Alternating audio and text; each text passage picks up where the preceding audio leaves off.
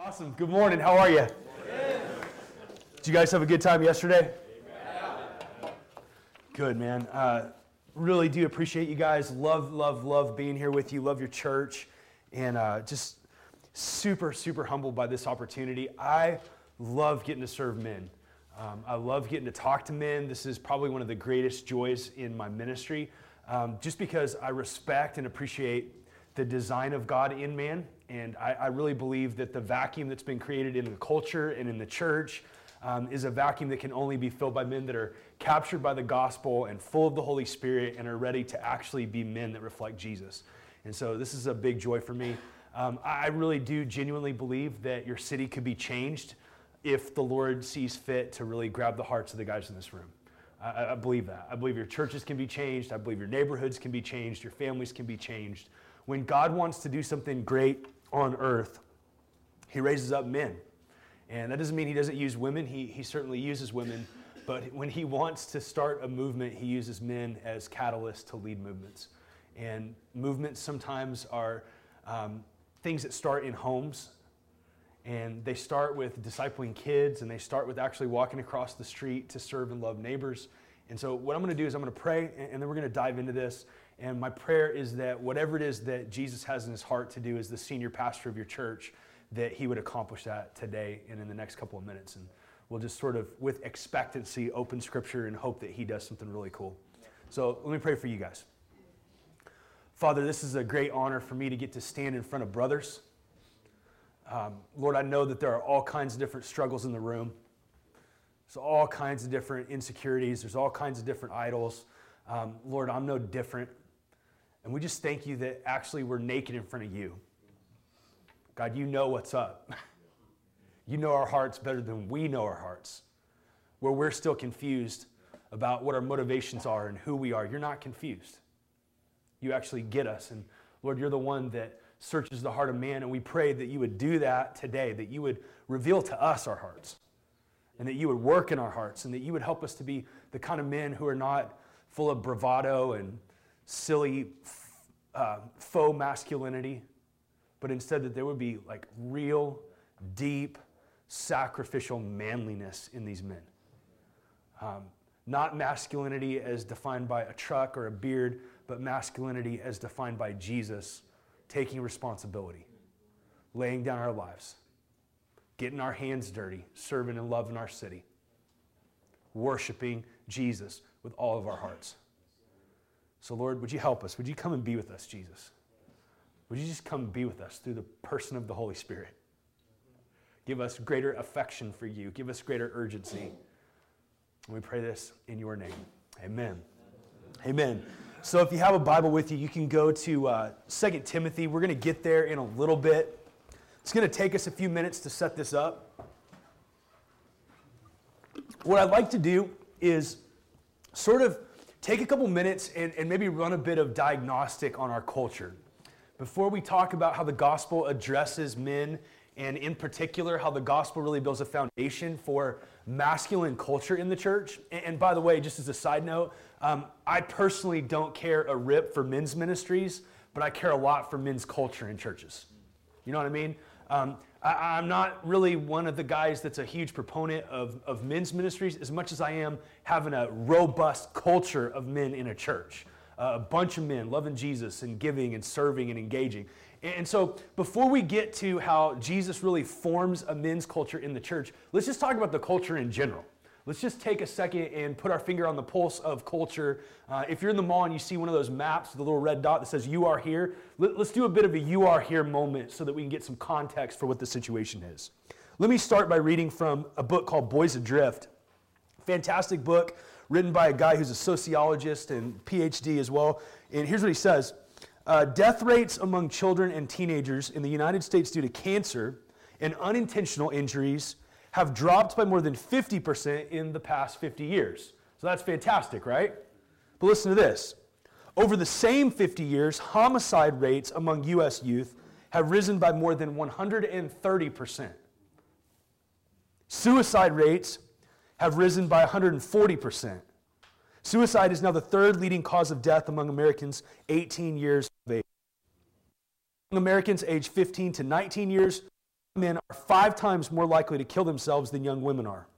And among Americans aged 20 to 24 years of age, young men are 7 times more likely to kill themselves than women are. So there's a problem here.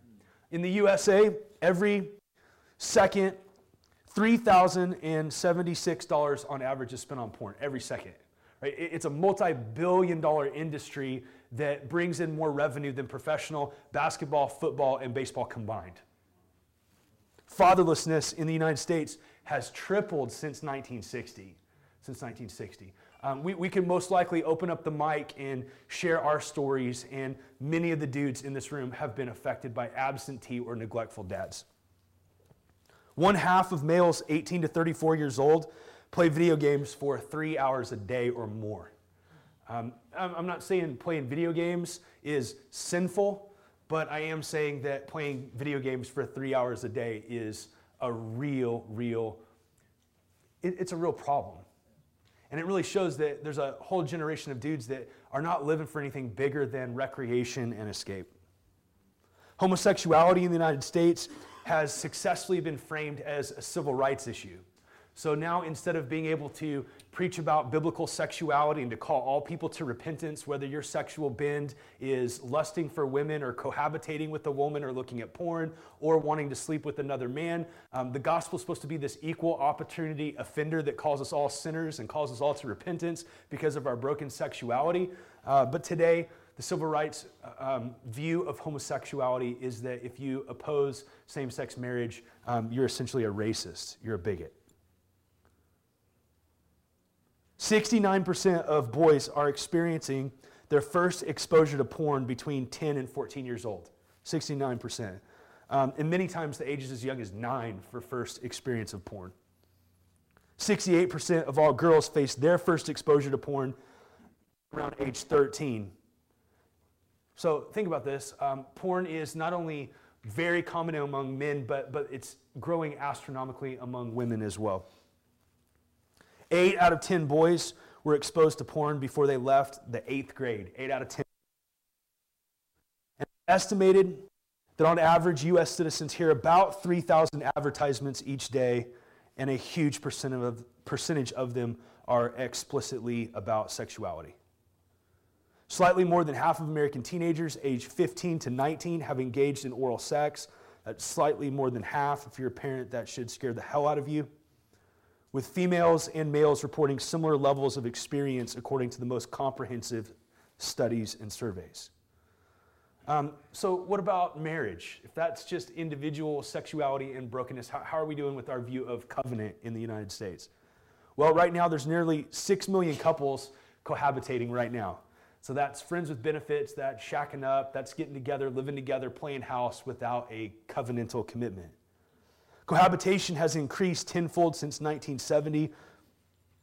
60 to 75% of couples in their first marriages are cohabitating, and 80 to 85% cohabitate before their wedding. Most studies clearly find that cohabitation before marriages decreases the satisfaction of marriage and actually increases the probability of divorce. So it's not that people are training for good marriages, they're training for divorce. They're learning how to take without covenantal responsibility. It's predicted that 40% of all kids will at some point live in a household where the husband and wife are cohabitating. The man and the woman. Almost 2/3 of teenage boys believe that it's a good idea to live together before marriage. Now, think about this. Our culture that is sexually broken and our culture that is running from covenant and running from responsibility is also increasingly violent, especially among young men. In 2005, 1,181 women were murdered by intimate partners. That's an average of 3 women every day being slaughtered by someone that they're involved with. According to the National Center for Injury Prevention and Control, women experience 4.8 million intimate partner-related physical assaults and rapes each year.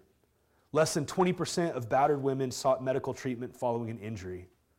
According to the National Crime Victimization Survey, which includes crimes that were not reported to the police, 232,960 women in the U.S. were raped or sexually assaulted in 2006. That's more than 600 women every single day being raped and assaulted.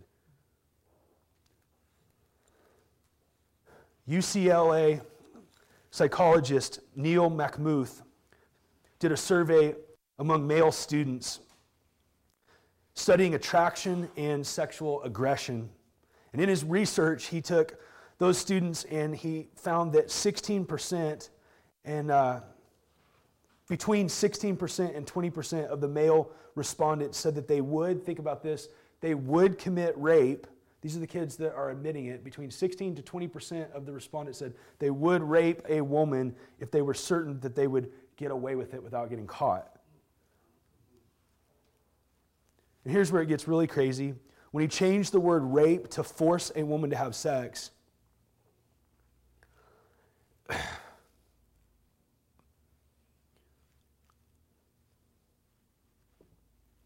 between 36% and 44% said that they would, as long as they were certain that they would not be caught. In another study,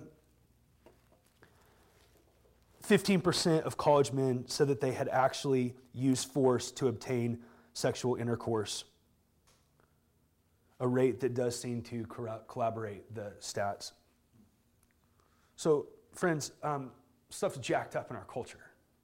Our view of sexuality is jacked up. Our view of masculinity is jacked up. But here's the problem. It's not just out there in the culture. It's easy to, at this point, think that the church is killing it and to pick up stones and throw rocks at a sinful culture that's supposed to act sinfully. But here's what you need to see. The church has failed to address the issues of masculinity. The church has avoided this topic. The church has punted on raising up real men. Let me give you some data to support that statement. The typical U.S. congregation draws an adult crowd that is 61% female and 39% male. On any given Sunday, there are 13 million more women than men in American churches. 25% of married church-going women will worship without their husbands. Midweek activities draw 70 to 80% female participants. The majority of church employees are actually women. Over 70% of boys who are raised in church, listen to this, over 70% of the boys who are raised in church will abandon it in their teens and 20s, and most of those boys will never return to the church. More than 90% of American men believe in God, according to studies. 5 out of 6 call themselves Christians, but only 1 out of 6 attends church. It is just not seen as relevant to men in our culture. Churches overseas report a gender gap of up to 9 women for every adult man in church. Christian universities are becoming convents. The typical Christian college in the U.S. enrolls 2 women for every 1 man. And fewer than 10% of U.S. churches are able to establish or maintain a vibrant men's ministry or men's culture. So the church has punted on this. And by the way, if you don't believe me, just walk into the typical Christian bookstore. It is not a place that dudes are going to feel welcome. You're going to walk in and there's going to be potpourri. There's going to be pastel colors on the walls. There are going to be Precious Moments figurines, right? All the art is going to be like Thomas Kincaid stuff with a deer standing there and just light washing over it. It's going to be beautiful and cutesy. Why? Because they're going after the main market share of who attends church, and it's ladies. K-Love, the large Christian radio broadcasting organization, builds all of their programming around an imaginary lady named Kathy, who's 40 years old, soccer mom who drives a minivan. So here's what's happening. The church has just said, we're not even going to try to reach the dudes. Somewhere around 1,000 years ago, 2 things happened in the church that are still affecting our lack of relevancy to men. The first was bridal mysticism. Bridal mysticism misunderstood the nature of being the bride of Christ. We are together as Christians the bride of Christ, correct? But you're not individually the bride of Christ. And what started happening in the Middle Ages was that teaching on our relationship with Jesus started to take on very romantic sexual overtones. And it became an individual deal. It became Jesus romancing you and Jesus walking you down the aisle and individually you being swept off your feet by Jesus. And there is a picture of intimacy in the Scripture, but it's a kind of intimacy that we can experience with Jesus, not as a sexual lover, but as a brother and as a best friend. There's a relationship with Jesus that's available that is deep and intimate, that's actually better than the love of a woman, but it's different. And what's happened in the church is we've romanticized Jesus and we've told dudes that they just need to come in and they need to let Jesus lift the veil off their face. I actually heard a pastor say that one time, that he likes to imagine himself walking down the aisle and he's veiled, and in prayer Jesus comes to him and lifts the veil off of his face, and I just started vomiting in my mouth. Okay? Jesus doesn't want you to run your fingers through his hair. And so in the church, we started adapting ourselves to this view of intimacy and worship that was really sexual in nature, and we just started losing dudes by the truckloads. And then we started lowering the standard of what it means to be an elder in the church. When we adopted celibacy as the standard of the priesthood, we really shot ourselves in the foot. And we stopped holding up models of godly husbanding and godly masculinity and godly fathering of children, and we made that something dirty and weak in the church. In addition to that, we started teaching this whole clergy-laity divide, where there's really there's two classes of Christians. There are the really holy, set-apart Christians like me, who are called to the ministry, and then there are second-rate Christians like you guys, who are the laity. Hey, you know what? Nothing could be further from what the Bible teaches. And as we started holding up that clergy-laity divide, what started happening is guys who worked regular jobs were discounted in their spiritual walk with Jesus. Guys who swung hammers and guys who went to work and guys who built businesses really didn't have a place at the table. They were discounted, and they started leaving church because they weren't even honored and respected as missionaries in the culture. And so today, as we dig into building a healthy masculine culture, I just want you to see that the stakes are stinking high, man. Our city needs men that love Jesus and are willing to lay down their lives for Christ. Your church needs it. Your family needs it. You want it, whether you believe it or not. You were created to reflect our God, who is a giver, our God who is humble, our God who is a warrior. You were made in his image, and you are longing to reflect him more effectively through the work of Jesus.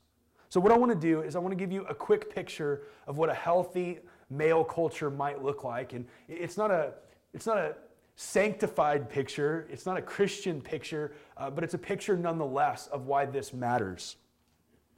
A sociologist went to an all-boys school for a graduation, and in that all-boys school, he looked out during graduation, and it was just full of girls, just girls all over the place in this all-boys school.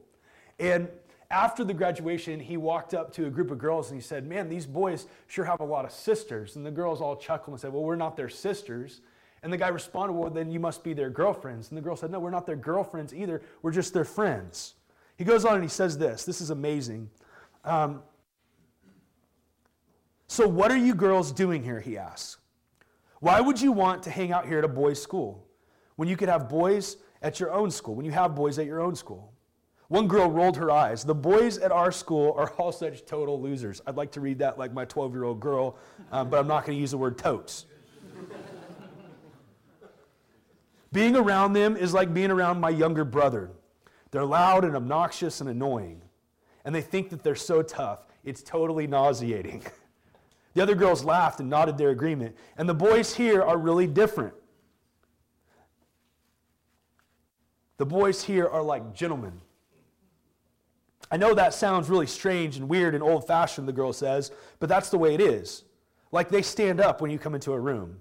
They open doors for you. They don't interrupt you." Another girl said, interrupting, "I hate trying to talk with guys at our school because they're always interrupting you." "You should come here some weekend," they say to the doctor, Dr. Sachs. "You would totally not even know that this is a boys' school. There are probably more girls here than boys on the weekend. We just totally mob the place, not even to hang out with the boys necessarily. Last week, a bunch of us girls came down to the hockey rink here at the school just to slide on the ice. Just us girls. The doctor asked him, "But why bother come to this school at all? You could have all just gone to a public ice skating rink." She shook her head and said, "No, it wouldn't be the same. It's fun to hang out here." Now listen to this. Because it feels safe. Why does this issue matter? Because there are broken people in our city. There are broken women in our churches. There are single moms that need the gospel. And what we need is to have a church that feels safe to a broken world. And that does not happen with emasculated men. That does not happen with passive men. That happens with men who are changed by Jesus and who offer a grace-driven strength to those that are in need. We want to be churches that are safe for people that are hurting and broken and afflicted. We want to offer a strength to the world that's a strength that Jesus is working in us.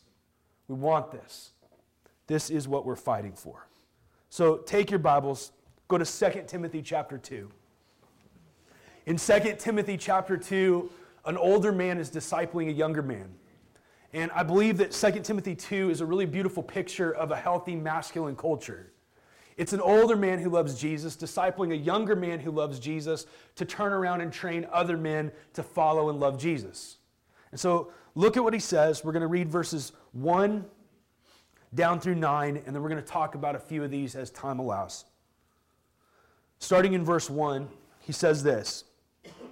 Somebody with an ESV, stand up and read it loud so we can all hear it. You read verses 1 through 4, and then we're going to get another dude to read. Paul, an apostle of Christ Jesus, by the will of God, according to the promise of God. No. 2 Timothy 2:1. Got it. All right. You then, my child, be strengthened by the grace that is in Christ Jesus, and what you have heard from me in the presence of many witnesses, and trust in faithful men who will be able to teach others also. Share in suffering as a good soldier of Christ Jesus. No soldier gets entangled in civilian pursuits, since his aim is to please the one who enlisted him. Good. Somebody jump up and read 5 through 9. An athlete is not crowned unless he competes according to the rules. It is the hard-working farmer who ought to have the first share of the crops. Think over what I say, for the Lord will give you the understanding in everything. Remember Jesus Christ, risen from the dead, the offspring of David, is preached in my gospel, for which I am suffering, bound with chains as a criminal, but the word of God is not bound. Good, man. And then I'll end with verse 10. Therefore I endure everything for the sake of the elect, that they may also obtain the salvation that is in Christ Jesus with eternal glory. Paul is writing to Timothy about a robust culture that affects men and women, but it is a masculine culture that is needed in the church. Let me give you a few things from this text about that culture. What is needed, number one, are grace-strengthened men. Grace-strengthened men. Verse 1 says, "You then, my child, be strengthened, not by bravado, not by bench pressing, not by machoism, not by faux masculinity, but by what? The grace that is in Christ Jesus." This is the big idea. The world is in desperate need of men with grace-driven strength. Churches are in need of grace-driven men with a strength to offer. First of all, there are guys giving up on strength altogether, are there not?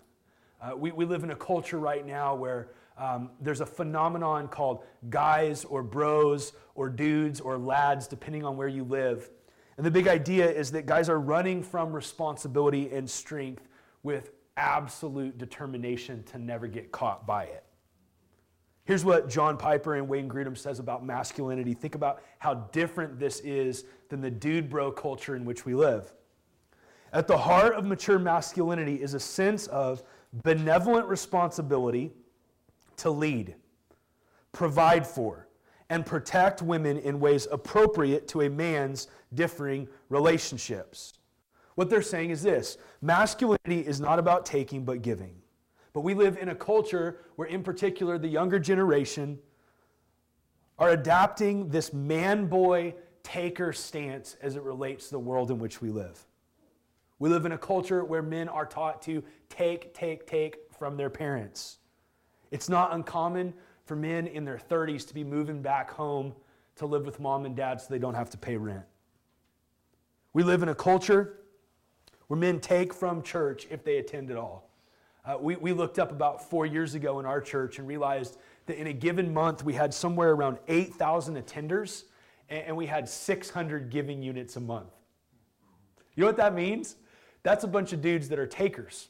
There's no ownership, they're just renting in the church.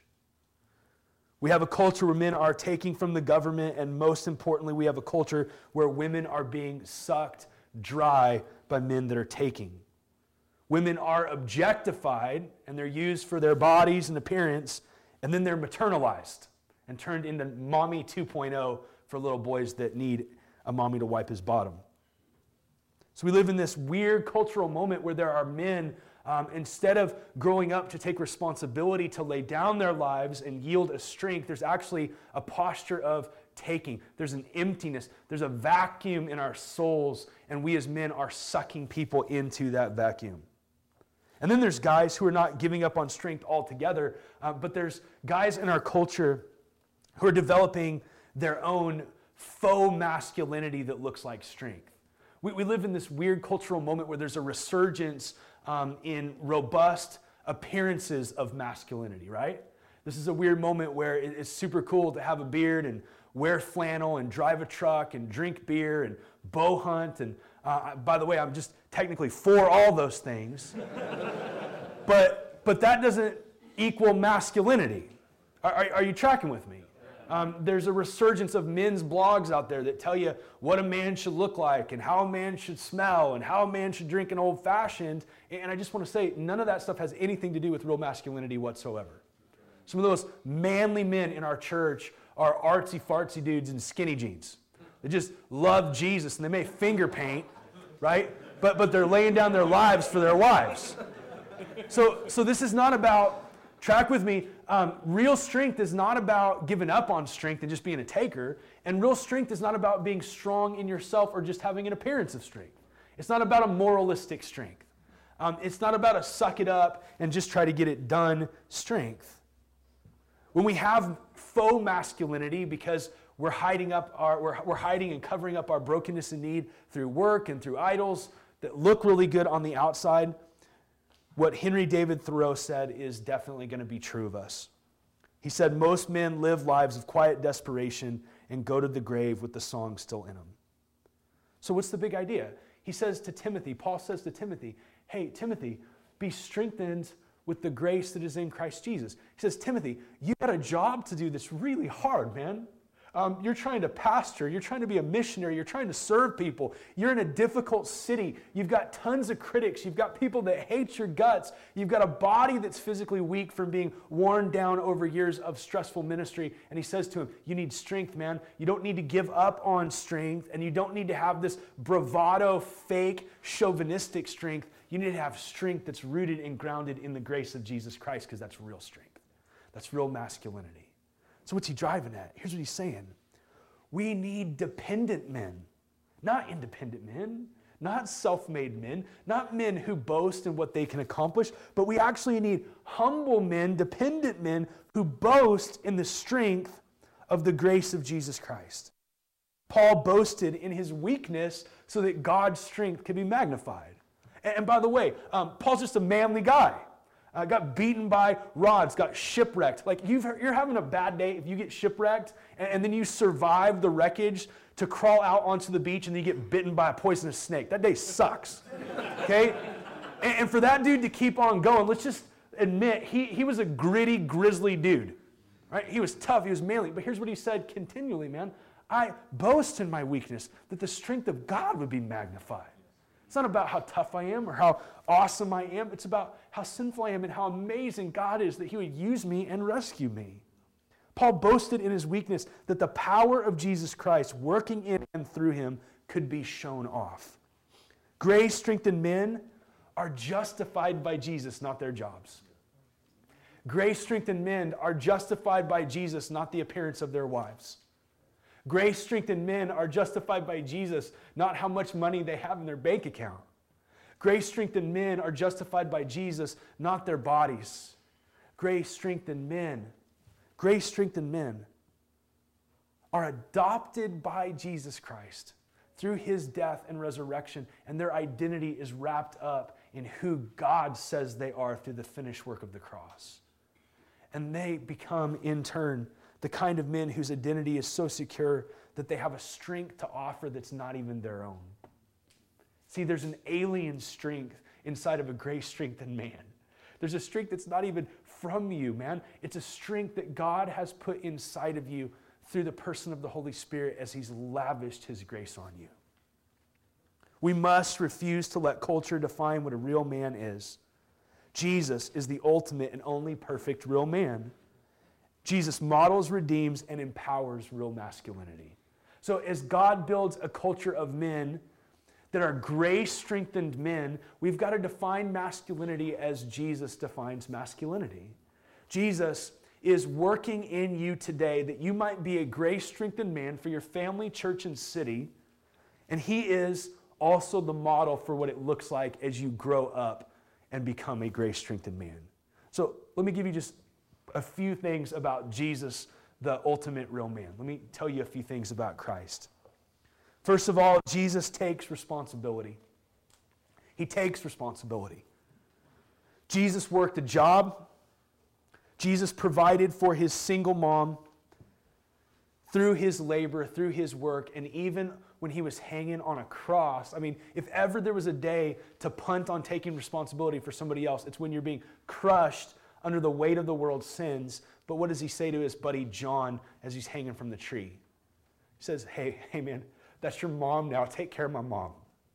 Jesus takes responsibility. He takes responsibility for other people's sins on the cross. Jesus takes responsibility to pursue, protect, provide, lead, and cherish his bride, the church. He takes so much responsibility for the church that he even takes responsibility for the sanctification of his church. He tells us that he's actually working that she might be without spot or blemish or any such thing. Jesus so takes responsibility for his bride that he's working throughout history to finish the good work that he started 2,000 years ago. At the heart of redeemed masculinity in Christ is a desire to take responsibility through the power of the Holy Spirit. So what does that mean? Well, it starts with taking responsibility for yourself.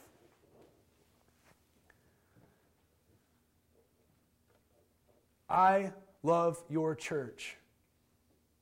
And I imagine that what would happen in 1 year of a group of men taking full responsibility for themselves under Jesus would be nothing less than a move of God. Because instead of blaming pastors and blaming spouses and blaming bosses for where we are, if we repented of sin and took responsibility to fully surrender and follow Jesus, the sky's the limit of what could happen. It also means taking responsibility for our wives. Let me put it to you like this. This is how I heard one pastor say it. Everything your wife does is not your fault, but everything that happens in your home is your responsibility. Let me say it again. Not everything that happens in your home is your fault, but everything that happens in your home is your responsibility. And what Jesus is looking for is not just for you to have a good first day of finding a wife and having a big wedding. He's looking for you to have a really beautiful last day when either you get put in the ground having served her well, or she gets put in the ground being way more radiant than she was on the day that she met you. It means taking responsibility for our kids, not punting their education to their teachers and not teaching them about the world that we live in. Not punting their spiritual formation to the kids ministers in our churches. You are the pastor of your home. You are.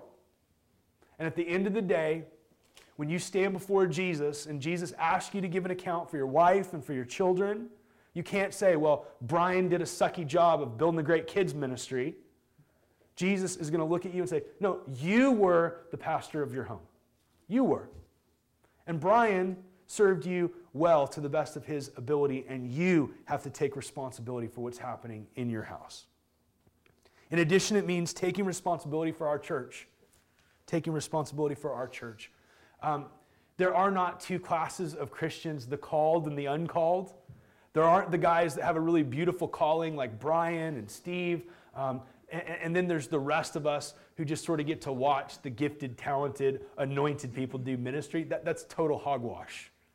There are offices in the church, but the point of those offices, Ephesians says, is to train and equip the saints for ministry. That means every single man in this room that loves and follows Jesus is a minister and a missionary. Every one of us. Every one of us have been gifted and called, and what that means is the church is a place where pastors and leaders train and equip men and women to share the load of proclaiming and demonstrating the goodness of God. It means we take responsibility for our church, man. We own it. We own it. And then we take responsibility for our city. Jesus wept over Jerusalem. He was moved with compassion for his city. He had skin in the game for his city. And that is to be our calling as well. Jesus takes responsibility, but in addition to that, Jesus is tough. He's tough. And I get that some guys have tried to portray Jesus as sort of like an MMA fighter, and though that's probably not very historically accurate, neither are the pictures of Jesus wearing pastel women's clothing. Right? Jesus didn't look like the fifth member of the band Hanson. Didn't have his hair parted in the middle, straightened, walking around always glowing, holding a lamb in one hand, a baby in the other hand. Jesus didn't just float around from, jam band concert to jam band concert, playing hacky sack and smelling like patchouli. Jesus was a man, right? He was a man. And Jesus was actually a tough man because Jesus fought temptation. Jesus spent 40 days in the wilderness and was so tough that he faced Satan so that his perfect righteousness could be credited to us. He did so without giving in to temptation. It's pretty freaking amazing. Jesus was tough. He faced demons. Jesus walks into regions and the demons recognize him better than the people did. The demons pee their pants. Are you here to torture us? Jesus says, shut up, come out. Jesus faced opposition. He faced opposition from his own family that thought that he was nuts. He faced opposition from his friends, guys like Peter who are supposed to get his back, who tried to talk him out of going to the cross. He faced opposition from the religious leaders. He faced opposition from the Romans. Jesus walks into the temple with a whip one day. Right? Like you don't frolic into a temple to cleanse it. Jesus walked into the temple with a handmade whip, which is just kind of bad A all there by itself. Dude made a whip. And then proceeds to walk into the temple and open up a can on the people that are fleecing the people that he loves. Right? Throwing over tables. Jesus was tough. He was not passive. He was not weak. He was not soft. He was not cowardly. You don't murder Mr. Rogers. Right? They didn't hammer on Jesus' cross. Crimes accused of, too nice a guy. Right? What we see in the life of Jesus is that Jesus takes responsibility, and there was a toughness to Jesus. There was a grit to Jesus. The scripture says this. He actually had to set his face or his jaw like flint towards Jerusalem. To walk out his calling required intestinal fortitude. And then, in addition to that, Jesus is not just one that takes responsibility and one that is tough. Jesus is tender. And I don't want you to miss this. Jesus loved people well. Jesus was not afraid to weep. Jesus loved kids, enjoyed children. Jesus actually was a good listener. Jesus was so stinking humble that he was willing to leave the comfort and safety of heaven to be born in a barn so that he might be broken and afflicted, so that he could relate with the weakness and the fragility of human beings. There's a tenderness in that. There's a sweetness in that. Jesus was a safe place for broken women. Jesus walks up to a well one day, and there's this woman that's just been passed around. And she's just ashamed of the fact that she's lived this life of immorality. She knows that she's jacked up. She's shacking up with a man and trading sex for rent. Her experience with men up to this point has either been they've looked down on her and judged her, or they've used her. And Jesus shows up one day, and he engages this gal's heart. And he fights for her soul. He doesn't use her, and he doesn't discount her. He comes and humbly serves her.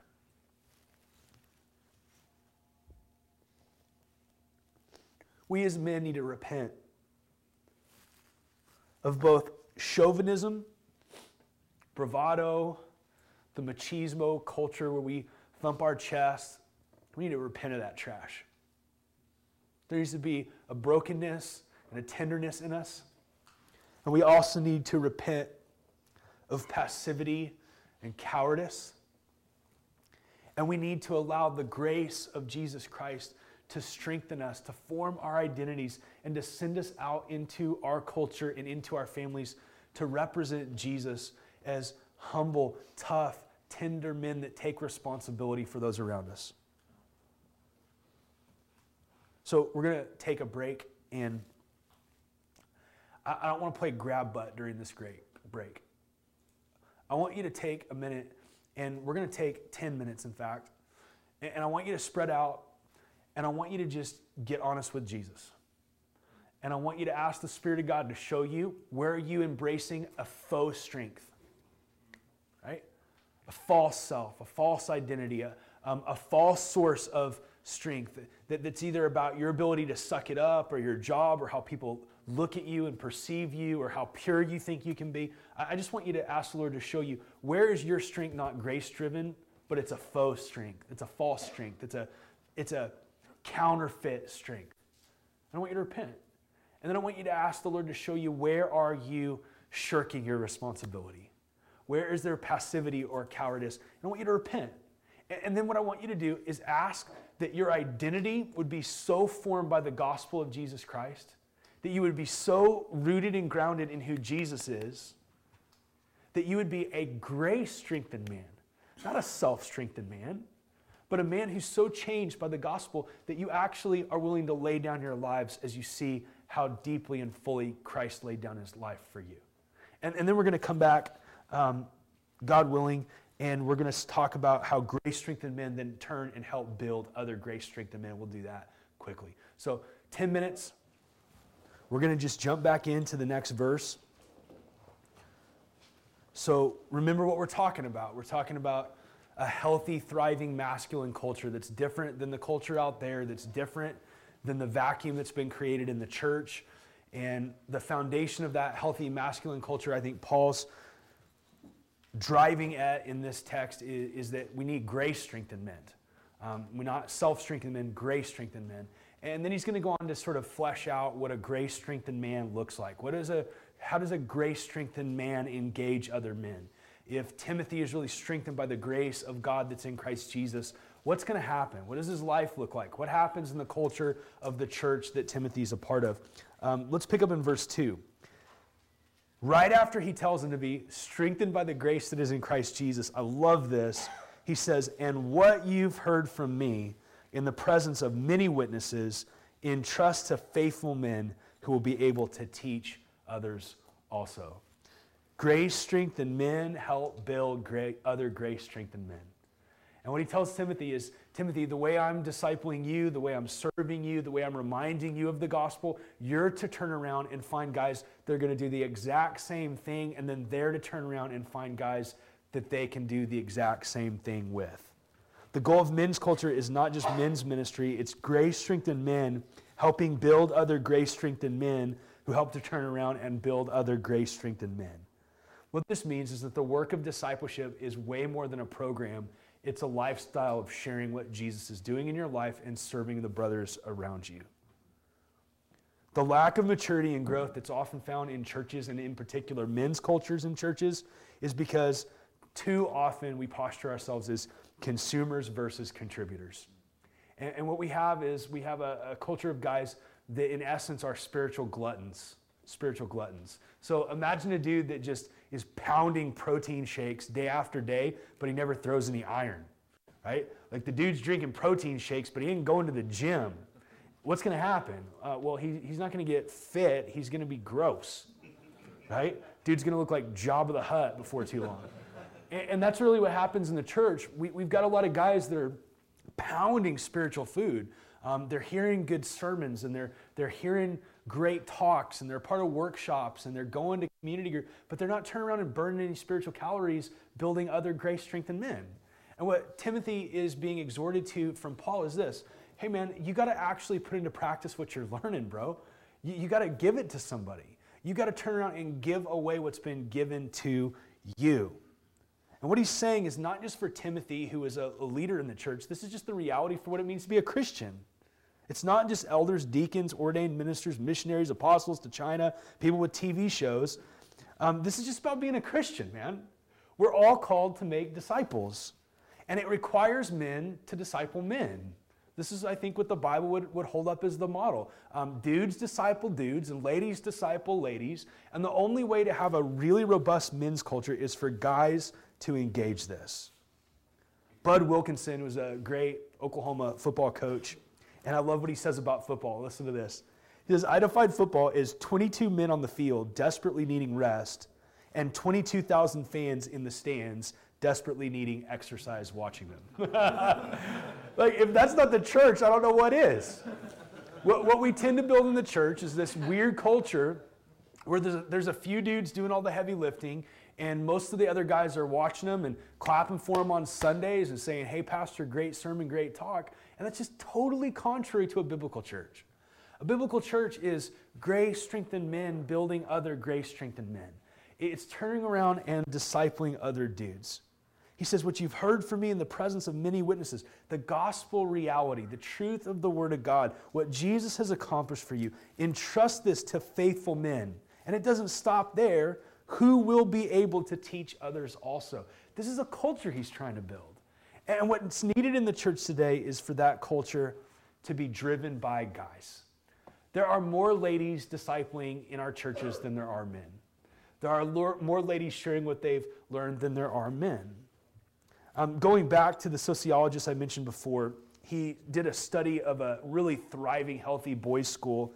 And the lead master, the headmaster of that school, is a guy named Mr. LaRouque. And here's what he says. You can't assume that boys today know these things, the essence of masculinity. Many of them don't, but they may be taught. A boy does not naturally grow up to be a gentleman.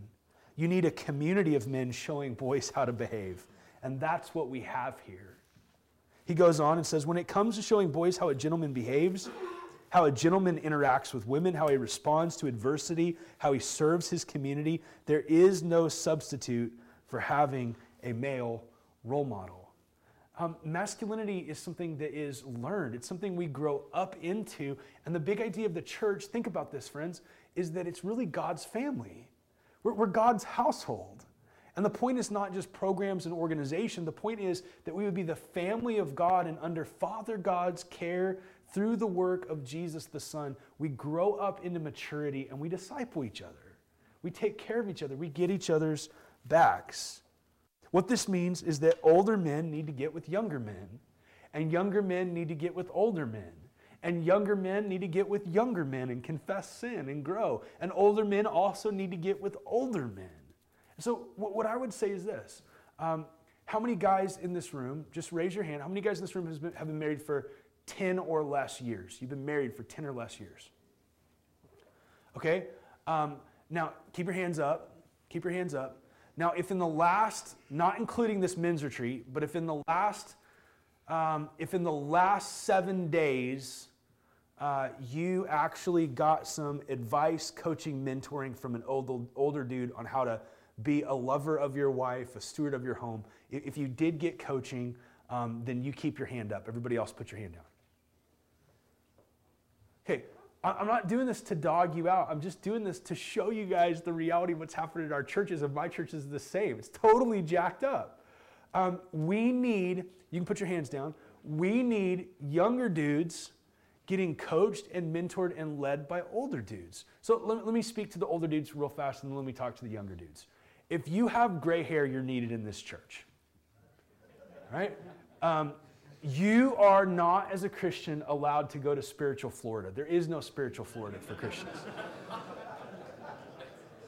And the beauty of your church is that God's blessed you to have a bunch of young men in their 20s. The most unlikely thing to find in an American church is a man in his 20s. Did you guys know that statistically? That is the least reached demographic of men in the American church. And your church is blessed. You got all these young men in your church. Now, older fellas, I get that they are a pain in the butt to disciple and lead. We constantly have talks about discipleship and leadership in our church, and we encourage the younger guys to reach out to the older guys and older guys to reach out to the younger guys. And inevitably, 3 weeks in, I got some type A business dude in his 50s that comes up to me and says, man, I had appointments with 3 of those guys that you talked to me about, and they no-showed. I'm like, yeah, welcome to my freaking world. Right? Yeah, I call that Tuesday. But that didn't mean we stopped trying. So here's what that means. If you're a younger guy, there are things that you're not going to know innately about how to love a woman well. Can you just admit that? There's things that you don't know about working a job to the glory of God. You just don't know how to do it. There's things that you don't know about how to schedule and how to manage life and how to discipline children and how to make love to a woman and how to have a bank account that's not a total train wreck. There's just things you don't know. And guess what? God in his grace wants you to know those things, but you know how he's going to answer your prayer to know those things? He's not going to manifest a, instructional video hologram in your bedroom where the Holy Spirit's unpacking how to balance your checkbook. He's going to use another dude to teach you how to do that. He's not going to show up, in a burning bush and say, this is how you communicate with your wife. He's just not going to do it, man. He's going to use another dude. He's actually going to demonstrate his love and grace and wisdom through an older man that knows how to do it. So, younger men, let me just tell you, you need training, you need discipleship, you need to reach out to godly older guys. Older guys, you need to be around these younger men as well. Otherwise, you're going to start thinking, you're going to start believing your own press that you have all the answers because you're not in situations that push you back to realizing how much you don't. Right? So, older men, you've got to have a humility to love and pursue younger men, not in an idealistic fashion. Here's what Dietrich Bonhoeffer said. Your wish dream of community actually destroys real community. So when you bring your wish dream of church to church, this is the ideal church, this is how it should go, you actually destroy the reality of community. Because there is no ideal community on this side of heaven. And the reality is you're only able to engage in an imperfect church with imperfect people that's never going to be your ideal. Do you know what? I'm like one of the most visionary, idealistic guys about church that has ever lived. I have such a vision for what our church should be at home, and it's never, ever, ever going to be that. It's just never going to be that. And when I try to demand that it is that, I actually destroy the reality of what God's actually doing in our church. So older men, you're going to have to let go of the ideal of what discipleship and mentoring is, and you're going to have to step into the reality, which means it's messy and it's frustrating and it's slow. Younger dudes, you're going to have to give up the ideal of having one like Obi-Wan Kenobi mentor that knows everything. Can I just say, that guy's, well, unless you get John Lamferman to be your mentor, and then you get that. But there's only one of those dudes. So you know what that means? You're going to have to punt on finding a one-shop stop for everything you need to know. There are guys that are older in this church that will kill it when it comes to learning how to operate in the spiritual disciplines. They're just going to kill it. There's older guys that can teach you how to pray and teach you how to read your Bible. They may not be the same guys that can teach you how to invest wisely for the future. They're not always the same guy. It may be, but it's probably not. There's guys that have fantastic marriages and they learn the hard way and they can sit you down and talk to you about how to make love to a woman starting in the kitchen by serving her and loving her. And they can teach you that. Right? But it might be not the same guy that can teach you how to engage and discipline your children. It might be a different guy. And so the beauty of community, the beauty of the church is that we're this many-membered man where there's different gifts and there's different experiences and there's different people and we need one another, and that's why you have to engage in community. Grace-strengthened men do what? They build grace-strengthened men. And here's what's so rad about this. This is amazing. When does this start in your walk with Jesus? Once you've gone to seminary?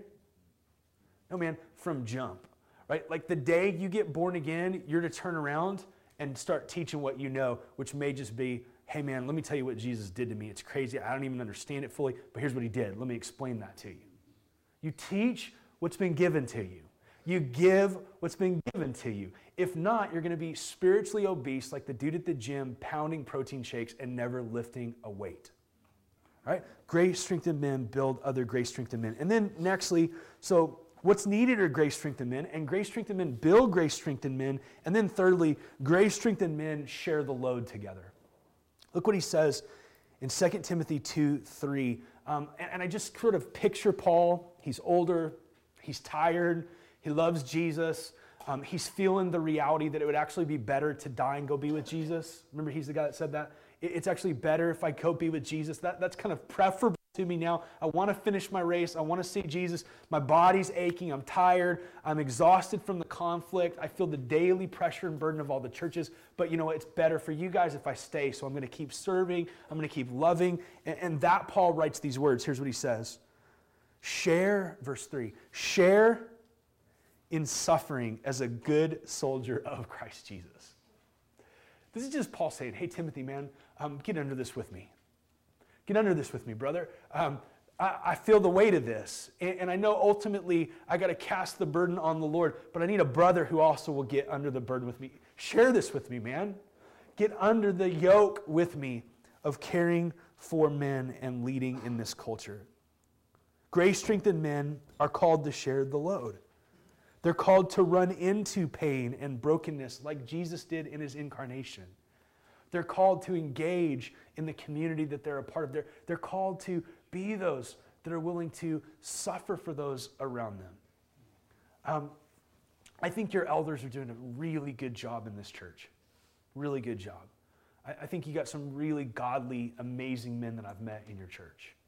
I respect your leaders like crazy. This church has a rich heritage. I mean, look around this room. The fact that there's 140, 150 guys that are giving up 2 days to come and worship Jesus and be together, this is a huge win.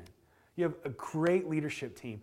But here's, I think, what they would say to you if they could just be totally vulnerable and honest.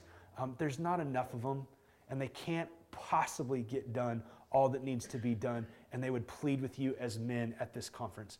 Brother, share the load with me. Share the load with me.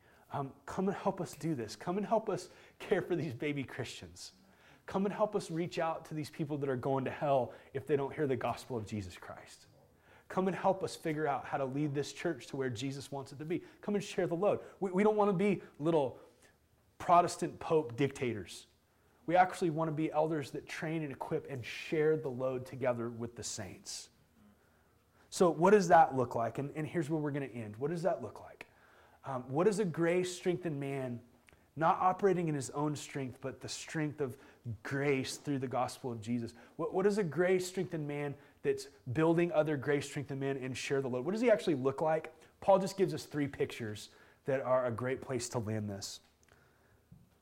The pictures are of soldiers, athletes, and farmers.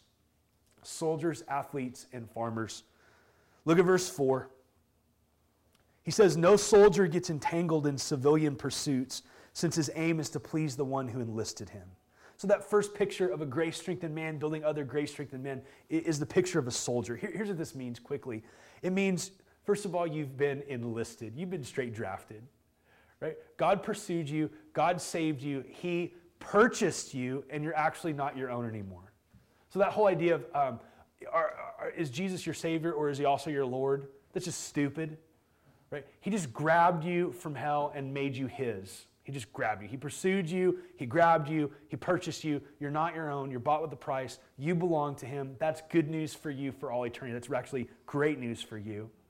And so you've been enlisted, man. And what that means is the greatest question is not what do I want to do or what do I feel like doing or even what does my wife want to do. The greatest question is, Jesus, what do you want? You belong to Jesus. You've been enlisted. You've been purchased. And that means that you're under orders. You're under orders. No military man walks up to his sergeant and says, hey, I know that this is where you want me to be and what you want me to do, but I just really feel like I don't feel led. Right? He's going to rip your head off. Don't feel led? You're under orders, man. So friends, I would just say that there's a time to be led into specific points of ministry, and there's a time to just realize that you're a soldier, you've been purchased, and you don't get to vote on whether or not it's your calling to be a grace-strengthened man that builds other grace-strengthened men. Like you don't get to opt out of discipleship if you're a Christian. Oh, but I'm super busy. Well, you know what? In the context of busyness, you better figure out how to follow Jesus because you don't belong to yourself. So you don't get to opt out of discipleship. You don't get to opt out of growing and following Jesus and helping build other grace-strengthened men if you're a Christian. And then soldiers also, this is interesting. I don't know if you know this, but soldiers take hills, which means it's a fight and they get shot at. This is hard and difficult stuff that we're talking about. We're a battle. We're talking about real warfare, real difficulty, real pain, real hardship, real people's messes. At a conference like this, it's so easy to say, yeah, we're going to go home and get after it. And then you get home and your wife is broken and sinful and has needs. And you're like, oh man, this is way harder than the idealized version of me coming in with my cape flapping in the wind and just dropping the gospel on her. Yeah, it's hard. Soldiers take hills, they get shot at. Sometimes they die in the line of duty.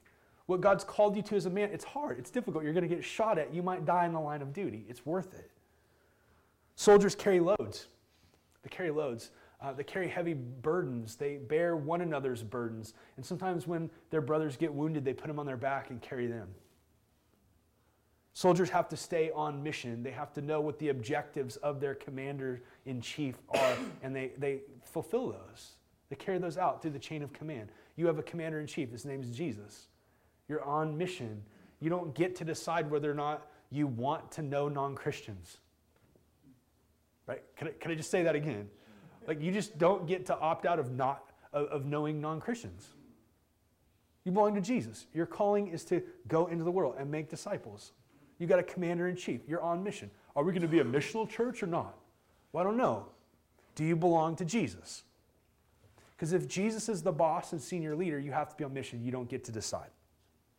And that means also as soldiers that you actually have to have a band of brothers. You're not alone. You actually have to be known. And that doesn't mean that you have this idealized version of finding the perfect Christian friends and riding a tandem bicycle with matching sweaters together every Saturday. You may not have a David-Jonathan relationship, right? You may not have a perfect mentor. You may not have a bunch of dudes that totally understand your stage of life or your particular difficulties or what the demands of your career are. You may not have that guy, but you got to have guys. You got to have brothers in your life. You got to confess sin. You've got to make yourself vulnerable. You got to do life with other dudes. What that means as soldiers is that we are called to be first responders that move to the mess. And he says, don't get entangled in civilian pursuits. What does this mean? I like the way Piper puts it. We're to have a wartime, not a peacetime mentality. Friends, your life is really short. It's really short. It's like a wisp of smoke. It's going to be here and then it's going to be gone. We're not to waste our lives. There is to be a sense of deep rest as Jesus is our Sabbath. But there's also simultaneously the sense of gospel urgency that we want to run the race well and finish well. Right? Both of those need to happen. So he says, soldiers, that's the first picture of these grace-strengthened men that build other grace-strengthened men. And then he says athletes. Look at verse 5. I'm about to lose all the artists in the room, about to do some sports analogies, so you're welcome. An athlete is not crowned unless he competes according to the rules. An athlete is not crowned unless he competes according to the rules. Here's what he's saying. He competes, and that requires discipline and training. Discipline and training. You're not saved by living a life of discipline, but God demands that following your salvation, there actually is a life of discipline that you live. And it doesn't contribute to the finished work of Jesus, but it helps you learn how to follow Jesus and be more fruitful for Jesus. This means just as an athlete has to train and get better at what he does, he has to practice, you actually have to train. We have to train in learning how to read the Bible and pray and repent of sin and love our neighbors and love our wives and serve our kids and be generous with our money. You have to train. And you know what that just means? It means we don't know what the heck we're doing without training. We don't know. And so we've got to be intentional and train. This means that we're to fight for the prize. We're to fight for the prize. You're on a race. And you got to keep the goal of that race in mind, which is finishing by God's grace, faithfully loving and serving Jesus for the rest of your life. It means it's going to require team effort. Again, you're going to have brothers as an athlete. And even if you do a solo team, even if you're an MMA guy or a wrestling guy, any of those guys that have really trained will tell you it takes just as much of a team to train in a solo sport as it does a team sport. You got to have brothers. You got to have guys that'll push you and get your back and spar with you and press you to the next level. You need that in your life. And then you got to keep the rules or you get DQ'd. Right? This just means that you don't get to set the rules for your life. You get to come under the rules that God's unpacked in His Bible. Right? Friends, look right here. You don't get to decide if it's your responsibility to be the head of your home. You just don't, because Jesus said so in the Bible. You don't get to decide to divorce your wife without biblical grounds. You just don't get to do that. You belong to Jesus. It's in the Bible. She may be difficult, but you married her. And now it's your ministry to serve her and love her and pray for her and honor her. Are you hearing me? Yeah. You just don't get to opt out of obeying Jesus. You belong to Jesus. You don't get to be married and have a girlfriend. You don't get to continue on in unrepentant sin without confessing it and asking brothers to help you figure out how to war against it. You don't get to do that. We surrender to His word. We submit to Jesus. We follow Jesus. And then the last analogy, we'll end with this. He says this picture of this grace-strengthened group of men that are working together, it's this picture of soldiers on mission fighting together. It's this picture of athletes training and competing together. And then I just love this last one because it's just super humbling. It's also a picture of farmers. Farmers. He says it's the hardworking farmer who ought to have the first share of the crops. See, I think what he's doing here is he's just reminding us that Timothy's labor as a gospel minister, as a grace-strengthened man trying to build other grace-strengthened men, he's trying to remind him that he does have a responsibility, but that God's ultimately sovereign, and he has to be humbly dependent upon God for the fruit. Here's what this means. We plant the seed. We tend the ground. We do everything we can to serve and protect that seed. But we can't make it grow. We can't make it rain. We can't make the sun shine. We have to do what God's called us to do, and then we have to humbly wait upon Him and trust Him. What this means? It means it's your job to love your wife, but you know what? You can't make her respect you in return. You may be a guy that's going home to a wife that is not desirous of submitting to you as the leader of your home. And you know what? Nowhere in the Bible does it ever say, husbands, make your wives submit. Do you know that's not in the Bible? What's in the Bible is, husbands, love your wives like Jesus loves the church. So here's what a farmer does. A farmer does what he's responsible to do. He plants and waters. All you can do for your girl is plant and water. You can't change her heart. You can love her, though. You can serve her, and you can wait on the sovereign God who can change the hearts of kings. He can certainly change the heart of your wife when He wants to. Right? You got non-Christians in your life. Your job is to be the farmer. It's to plant gospel seeds. Tell them about Jesus. Tell them what Jesus did for you. Tell them about the reality of the cross. You're planting seeds. You're planting seeds. But can you make their heart come alive? No, you can't. You can't. You can't talk them into it. It's not a timeshare that you're selling. You can plant seeds. You can water them in prayer, but you can't make it grow. That's God's sovereign territory. Right? You as a leader can plant the seed of having a good strategy and a good structure for your organization, for your church, for your business, for your ministry. You can do a good job of leadership development and training, but you know what? Ultimately, you can't make it grow. That's the territory of God. We do our best, and then we wait on Him because we're farmers. We're not little gods. We're farmers. And those farmers need one another when it's time to harvest. So, friends, my prayer for you is that next year, that you would together step into a kind of strength that's going to be really peculiar and weird to your family, to your friends, to your neighbors, to your city. It's going to be peculiar because it's really weird to be this guy that admits your weakness and insufficiency and then kind of boast in that and then turns around and celebrates and revels in the fact that in your weakness, God's strong and he's actually the one that's going to help you. It's a weird thing. It's a peculiar thing. It's a weird thing to be a man that takes responsibility. It's weird. It's weird to not just be a thing for yourself. Or it's weird to be a man, a grown man that confesses sin to other grown men. Our culture thinks that's super goofy.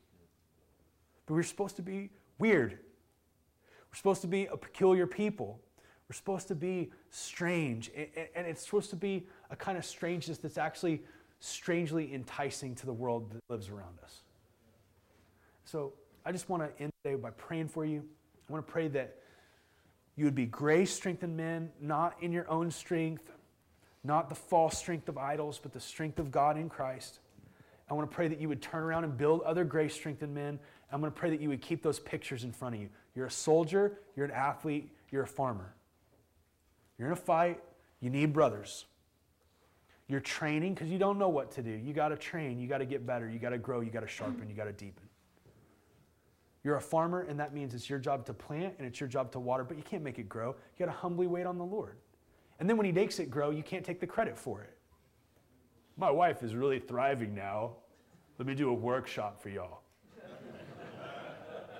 No, man, like, you didn't change that girl's heart.